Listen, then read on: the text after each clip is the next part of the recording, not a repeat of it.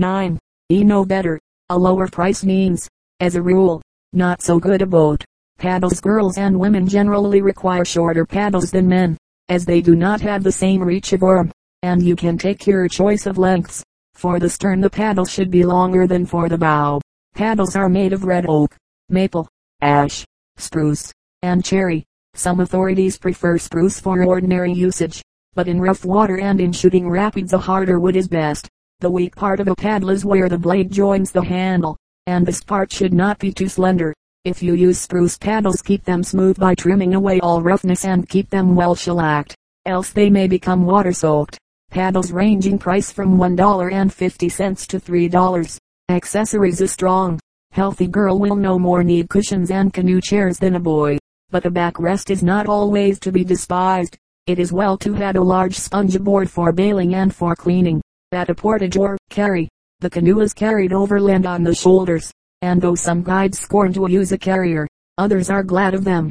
There are several styles, one being the neck yoke carrier, another the pneumatic canoe yoke. The pneumatic yoke, when not inflated with air, can be rolled into a bundle 3 by 6 inches, and when inflated it can also be used for a canoe seat, a camp seat, and even for a pillow. Its weight is 2 pounds and the catalog price is $3.25. Care of the canoe. Even the strongest canoe should be well cared for. To leave it in the water for any length of time, when not in use, is to run the risk of damage and loss. A sudden storm will batter it against shore, send it adrift, or fill and sink it. A canoe should always be lifted, not dragged, ashore, and it should be turned upside down on the bank with a support in the middle so that it will not be strained by resting only on the ends. Getting in the canoe. Never allow anyone to get into your canoe or to sit on it when it is out of the water. That is harder on it than many days of actual use. When you are to get aboard your canoe, bring it up broadside to the shore and put one foot exactly in the middle. Then carefully place the other beside it and sit down quickly, but with care to keep your balance. If there is no one to hold the canoe for you, use your paddle to steady yourself by pushing it down to the bottom on the side away from shore. This will keep the canoe from slipping away from under you while you are stepping in. One of the first things to learn in canoeing is to preserve your balance. Even a slight lurch to one side or the other must be avoided. Make every necessary movement cautiously and do not look backward unless absolutely necessary. Never attempt to change places with anyone while in the canoe. If the change must be made, land and change there. Upset should there be an upset, keep hold of your paddle. It will help to keep you afloat. Then if you can reach your craft and hold to it without trying to climb upon it, you can keep your head above water until help arrives or until you can tread water to shore. If you can swim you are comparatively safe, and a girl who goes often on the trail should, by all means, be a swimmer. Paddling. Some expert canoeists strongly advise kneeling in the bottom of the canoe while paddling, for at least part of the time, but the usual method is to sit on the seats provided at bow and stern, or sit on the bottom. The kneeling paddler has her canoe in better control, and becomes more one with it than one who sits. In shooting rapids and in rough weather kneeling is the safest when one knows how to paddle in that position. It is a good thing to learn both methods. When you paddle, close one hand firmly on the end of the paddle and the other around the handle a short distance above the blade. Then, keeping your body steady, dip your paddle into the water slightly in front of you and sweep it backward and downward toward the stern, keeping it close to the canoe. You face the bow in a canoe, remember, and reach forward for your stroke. At the finish of a stroke turn the paddle edgewise and slide it out of the water. For the next stroke bring the blade forward, swinging it horizontally with the blade parallel to the water, and slide it edgewise into the water again in front of you. Figure 34 shows the beginning of a stroke. Figure 35 while the stroke is in progress, and figure 36 the ending. During the stroke bring your upper hand forward across your face or breast, and with the lower draw the blade through the water. It is well to begin as bow paddler, for your duty there, in smooth water, is to watch for obstructions such as hidden rocks and submerged logs or snags, while the paddler at the stern must steer the canoe and keep it in a straight course. At the beginning learn to paddle as well from one side as from the other. To be able to change sides is very restful, and sometimes a quick change will prevent an accident. Like many other things, the knack of paddling will come with experience and will then require no more thought than keeping your balance on a bicycle and steering it. Loading a canoe. A top-heavy canoe is decidedly dangerous. That is why it is safest to sit or kneel on the bottom, and in loading your camp stuff bear the fact well in mind. Pack the load as low in the canoe as possible with the heaviest things at the bottom, but use common sense and do not put things that should be kept dry underneath where any water that is shipped will settle and soak them. Think again and put cooking utensils and lunch provender where you can reach them without it loading the canoe. The packing should be done in such a way as to cause the canoe to tip neither at one end or at the other, and certainly not to one side. Rowing a rowboat is a safer craft than a canoe, and rowing is not a difficult feat. But there is a difference between the rowing of a heavy flat-bottomed boat and rowing a light skiff or round-bottomed rowboat. In rowing properly one's body does most of the work and the strain comes more on the muscles of the back than on those of the arms. In paddling you face the bow of the canoe, in rowing you are turned around and face the stern of your boat. In paddling you reach forward and draw your paddle back, in rowing you lean back and pull your oars forward. When beginning a stroke grasp the handles of your oars firmly near the ends. Lean forward with arms outstretched and elbows straight, the oars slanting backward, and, by bearing down on the handles of the oars, lift the blades above the water, then drop them in edgewise and pull, straightening your body, bending your elbows, and bringing your hands together one above the other. As you finish the stroke bear down on your oars to lift the blades out of the water again. Turn your wrists to bring the flat of the blades almost parallel with the water but with the back edge lifted a little, then bend forward and, sweeping the oars backward, turning the edge down, plunge them in the water for another pull. Turning the wrists at the beginning of a stroke feathers the oar, the forward edge of which is sometimes allowed to skim lightly over the surface of the water as the oar is carried backward. In steering with the oars you pull hardest on the oar on the side opposite to the direction you wish to take. A little practice and all this comes easy enough. The thing for a beginner to avoid is catching a crab. That island dipping the oars so lightly in the water as not to give sufficient hold, which will cause them, when pulled forward, to fly up and send the rower sprawling on her back. In dipping too deeply there is danger of losing an oar by the suction of the water. Experience will teach the proper depth for the stroke. On some of the Adirondack lakes the round-bottomed rowboats are used almost exclusively, but the boat with a narrow, flat bottom is safer and is both light and easy to row. A cedar rowboat is the most desirable. The oars should be light for ordinary rowing yet strong enough to prevent their snapping above the blade in rough water. Rafts you can never tell just what will happen when you go on the long trail. That is one of its charms. Nor do you know what you will be called upon to do. The girl best versed in the ways of the water as well as of the woods is surest of safety, and can be most helpful to her party. Possibly you may never be called upon to build a raft, and again an emergency may arise when a raft will not only be convenient but absolutely necessary. When such an emergency does come it is not likely that you will have anything besides the roughest of building material and no tools besides your small axe or hatchet. But with your axe you can chop off limbs of sufficient size for the raft from fallen trees, and with ropes made of the inner bark of trees you can bind your small logs together in such a way as to hold them firmly. Do not use green wood. It will not float like the dry. Logs about 12 inches in diameter are the best, but half that size will make a good raft. 6 feet by 12 is a fair size. The smaller the logs the larger the raft must be in order to carry any weight, for it must cover a wider surface of water than is necessary for one made of large logs.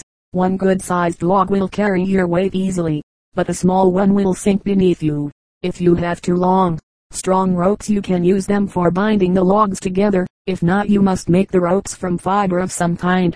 Daniel C. Beard in his book, Boat Building and Boating, tells of making a very strong rope of the inner bark of a chestnut tree which had been killed by fire. The fiber torn off in long strips must be twisted by 2 persons, or one end may be tied to a branch while you twist the other. When 2 are twisting one person takes one end, the other takes the other end, and, standing as far apart as possible, each twists the fiber between her fingers, turning it in opposite directions until when held slack it will double on itself and make a double twist. The ends are then brought together and the rope kept from snarling until it is bent at the middle and allowed to double twist evenly all the way to the end. The fiber rope will be a little less than half the length of the original strands, and it should be about the size of heavy clothesline rope. The short lengths of rope must be tied together to make 2 long ropes. Use the square knot in tying to make sure that it will not slip. When the knot is wet it will be quite secure. Primitive weaving method for tying the logs together. Use the primitive weaving method. Lay 3 lengths of rope on the ground. one for the middle and one each for the ends of the logs. Roll one log along the ropes until it rests across the middle of each rope. Then turn each rope over the log, forming a bight as in figure 37. Bring the lower rope over the upper figure 38 to form a loop, and turn it back over the log figure 39. This leaves the log with 3 loops of rope around it, one end of each rope lying on the ground, the other end turned back over the log. Now roll another log over the lower ropes up close to the first log figure 40. Bring down the upper ropes over the second log figure 41. Cross the lower ropes over the upper ones and turn them back figure 42. Draw the ropes tight and push the logs as closely together as possible. Unless your logs are straight there will be wide spaces between. Roll the third log over the lower ropes and make the weaving loop as with the other 2. Always crossing the lower rope over the upper figure 43. Continue weaving in new logs until the raft is the required width. Then tie the ends of the ropes around the last log. Remember to keep the ropes on the ground always in a straight line without slanting them. Otherwise the sides of your raft will not be at right angles to the ends, and it will be a crazily built affair, cranky and difficult to manage. Chop notches on the outside logs where the ropes are to pass over them, and they will keep the rope from slipping out of place. Figure 44. Cut 2 more slender logs for the ends of the raft and lash them on across the others as in figure 45. The end logs should extend a little beyond each side of the raft. Fasten a rope with a strong slip knot to one end of the cross log and wrap it over the log and under the first lengthwise log, then over and under again to form a cross on top. When the rope is under the second time bring it up between the second and third log, then down between the third and fourth log, and so on to the end, when you must make a secure fastening. These cross logs give additional strength, keep the raft in shape, and prevent its shipping too much water. If you will make a miniature raft, following these directions carefully, when the time comes for you to build a full-sized one you will be quite familiar with the method of construction and will know exactly how to go about it. For the little raft use small, straight branches about 12 inches long. Twist your slender rope of fiber if you can get it, of string if you cannot, and weave it around the sticks just as you would weave the rope around the logs, finishing off with the 2 end sticks for the end logs. Poling: if you had a raft you must know how to pole it, and at times it is necessary to pole other kinds of craft. Select a straight pole of strong, green wood 8 feet or more in length. The length of the pole will depend upon the depth of the water, for it must be long enough to reach bottom. Trim off all the small branches and make it as smooth as possible. When the water is deep and calm a pole may sometimes be used as a paddle to send the raft along, but its real purpose is to push from the bottom. In poling you must necessarily stand near the edge of the raft and must therefore be careful not to lean too far over the water lest you lose your balance and fall. In poling is a primitive, go as you please method of propelling a craft and is almost free from rules except those suggested by the common sense of the poler. Like the early pioneers, you simply do the best you can under the circumstances and are alert to take advantage of every element in your favor. Where there is a current you pull for it and then allow your raft to float with it, provided it goes in the direction you wish to take and is not too swift. In this case you use your pole for steering, which may sometimes be done from the stern, making a rudder of the pole, at others from the side, and at times reaching down to the river bed. If the current runs the wrong way be careful to keep out of it as much as possible. Shallow water near the shore is usually the most quiet and the safest for a raft. Here you can generally pull your raft upstream when the water is deep enough to float it and is not obstructed by rocks, logs, or snags. A raft is not safe where there is a swift current, and there should always be strong arms to manage it. Swimming: if you will realize that your body is buoyant, not a dead weight in the water, and that swimming should come as naturally to you as to the wild creatures, it may help you to gain the confidence so essential in learning to swim. If you are not afraid of the water you will not struggle while in it, and the air in your lungs will keep you afloat while you learn to make the movements that will carry you along. You will not sink if you are quite calm and move only your hands underwater with a slight paddling movement. Keep in mind that every inch above water but adds so much to the weight to sink you lower. To throw up your arms is the surest way of going straight to the bottom. Do not be afraid to allow the water to come up and partially cover your chin. All sorts of contrivances have been invented to keep a person afloat while learning to swim, but they all tend to take from, rather than to give confidence, for it is natural to depend entirely upon them and to feel helpless when they are taken away. According to my own experience, the best method is to have a friend place a hand under your chin while her feet are touching bottom, and to walk with you while you learn to make the swimming movements. This will keep your head above water and give you a sense of security, and you will then strike out confidently. The support rendered is so slight you learn to manage your own weight in the water almost immediately, while you have the feeling that someone upholds you, and the friendly hand may be withdrawn at intervals to allow you to try entirely alone. You see that after all it is the feeling of being supported more than the actual support that counts, and if you can convince yourself that you need no support you won't need it. It is best to start by swimming toward land instead of away from it. To know that you are not going beyond your depth but are gaining the shore is a great help in conquering fear. Movements in swimming if you are learning alone. Begin in quiet, shallow water only deep enough to float you. Waist high is sufficiently deep.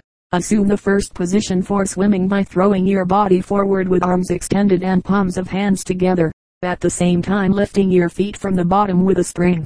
This should bring your body out perfectly straight in the water, feet together and arms ready for the first movement. Now separate your hands, turn them palm outward, and swing your arms around in a half circle until they extend straight out from the sides, pushing the water back with your hands. In the second movement bend your elbows and bring them down with palms of hands together under your chin, and at the same time draw your legs up under your body with knees and feet still held close together. The third movement is to send your arms shooting straight ahead, while your legs, separating. Describe a half circle and your feet pushing against the water force you forward and then come together again in the first position. This is a point to be remembered. Always thrust your hands forward, to open the way, and your feet back, to push yourself through it. At the same time, it is like a wire spring being freed at both ends at once, each end springing away from the middle. When you push the spring together, that island when in taking the second movement you draw in your hands and feet. Do it slowly, then take the third movement letting the spring out quickly, thrusting out your hands in front and your feet at the back with a sudden movement, pushing your feet strongly against the water and stretching yourself out as far as you can reach. Illustration: the friendly hand under your chin will give you confidence. Learn to tread water for safety. Learn to be at home in the water. Floating: some people can float who cannot swim. Others can swim but are not able to float. That island they think they are not and do not seem willing to try. But it is quite necessary. Everyone should know how to rest in the water, and learning to float is very essential. The hand of a friend will help you in this as in learning to swim. But for floating it is held under the back of your head instead of under your chin.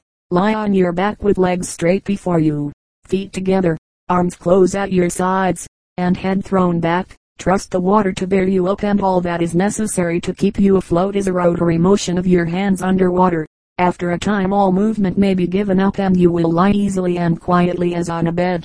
It is said that it is easier for women and girls to float than for men, because their bones are lighter, and some learn to float the first time they enter the water, all of which is very encouraging to girls. Breathe deeply but naturally while floating, for the more air there is in your lungs the more buoyant will be your body and the higher it will float.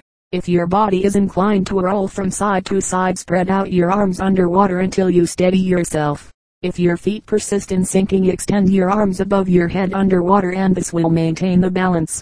Do not try to lift your head, but keep it well back in the water. If your nose and mouth are out, that is all that is necessary. Let your muscles relax and lie limply. To regain your feet after floating, bring your arms in front and pull on the water with scooped hands while raising your body from the hips. Diving: you will learn to dive merely for the joy of the quick plunge into cool waters. But there are times when to understand diving may mean the saving of your own or someone else's life. And no matter how suddenly or unexpectedly you are cast into the water by accident, you will retain your self-possession and be able to strike out and swim immediately. One should never dive into unknown water if it can be avoided. But as on the trail all water is likely to be unknown, investigate it well before diving and look out for hidden rocks. Do not dive into shallow water, that is dangerous. If you are to dive from the bank some distance above the water, stand on the edge with your toes reaching over it. Extend your arms, raise them, and duck your head between with your arms, forming an arch above. Your ears covered by your arms. Lock your thumbs together to keep your hands from separating when they strike the water. Bend your knees slightly and spring from them, but straighten them immediately so that you will be stretched full length as you enter the water. As soon as your body is in the water, curve your back inward, lift your head up, and make a curve through the water to the surface. Breathe through your nose always when swimming as well as when walking. To open your mouth while swimming is usually to swallow a pint or two of water. Exhale your breath as you thrust your hands forward. Inhale it as you bring them back. Blow your hands from you. Treading water. In treading water you maintain an upright position as in walking. Someone says, to tread water is like running upstairs rapidly. Try running upstairs and you will get the leg movement, while the water is up to your neck. Bend your elbows and bring your hands to the surface. Then keep the palms pressing down the water. The principle is the same as in swimming. When you swim you force the water back with your hands and feet and so send your body forward. When you tread water you force the water down with your hands and feet and so send your body, or keep it, up. It is even possible to stand quite still in deep water when you learn to keep your balance. All you do is to spread out your arms at the sides on a line with your shoulders and keep your head well back. You may go below the surface once or twice until you learn, but you will come up again and the feat is well worthwhile.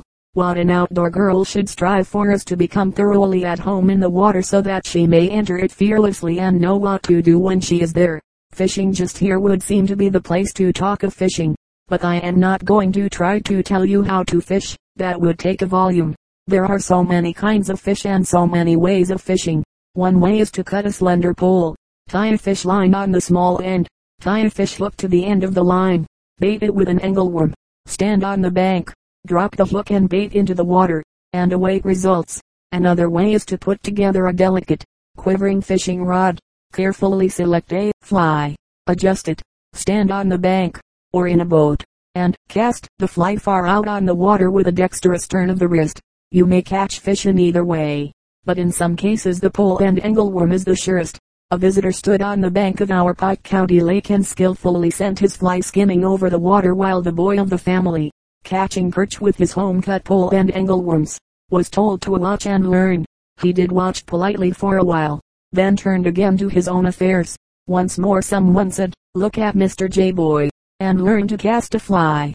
But the boy, placidly fishing, returned, "I'd rather know how to catch fish." It was true the boy had caught the fish and the skillful angler had not. All of which goes to prove that if it is fish you want, just any kind of fish and not the excitement of the sport, a pole like the boy's will probably be equal to all requirements.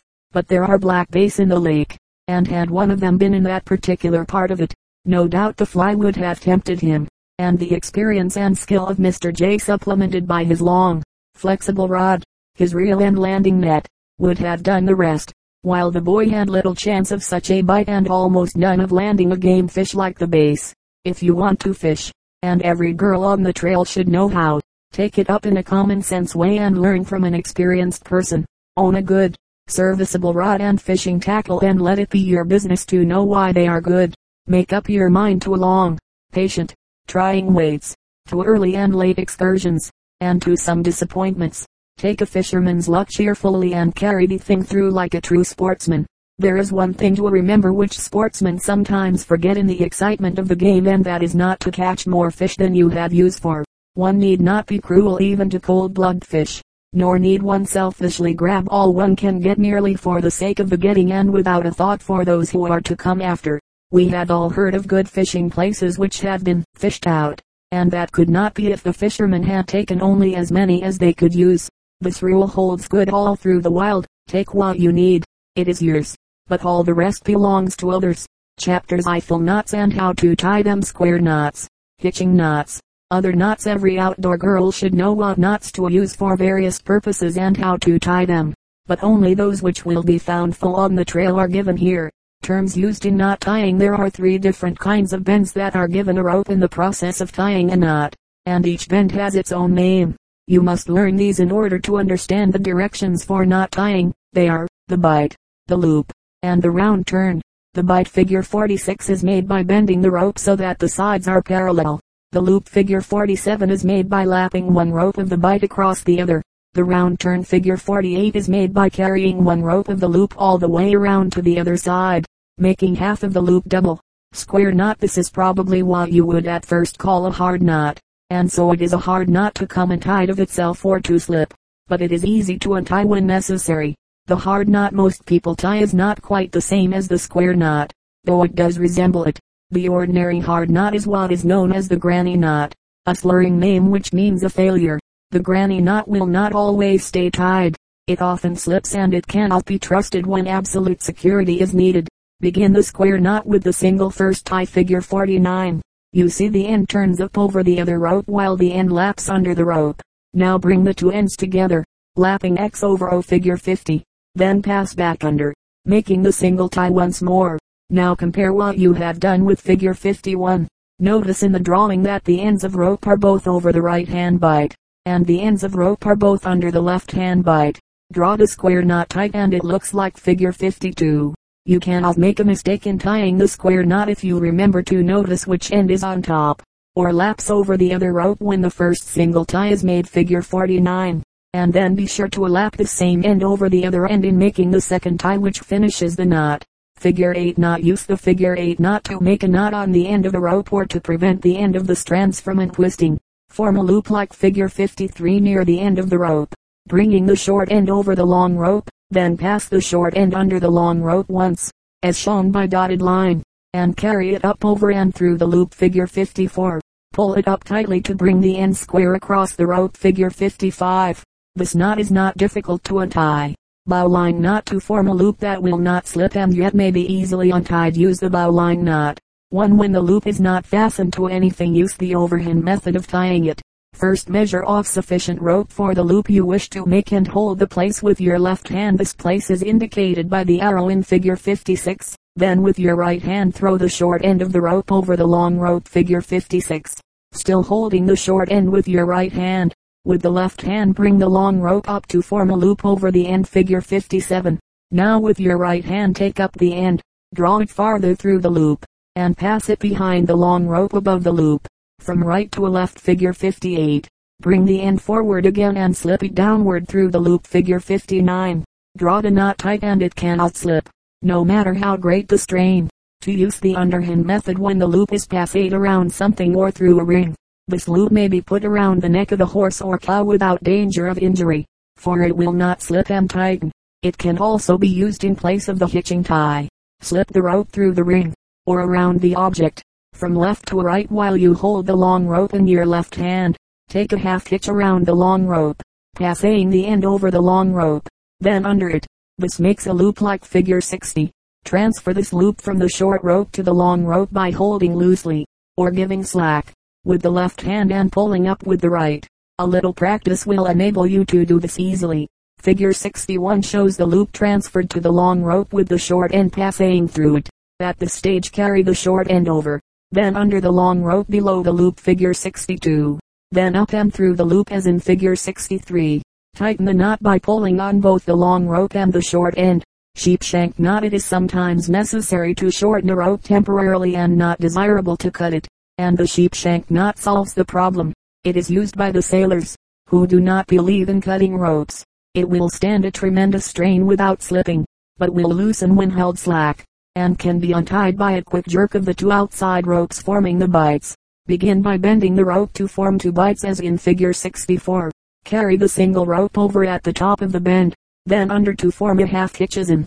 Do the same with the other single rope at the bottom of the bend, and draw both ends tight. With a little practice this can be done very quickly. If the rope is to be permanently shortened, pass the ends through the first and second bights at the bend as in, and the knot will hold for any length of time.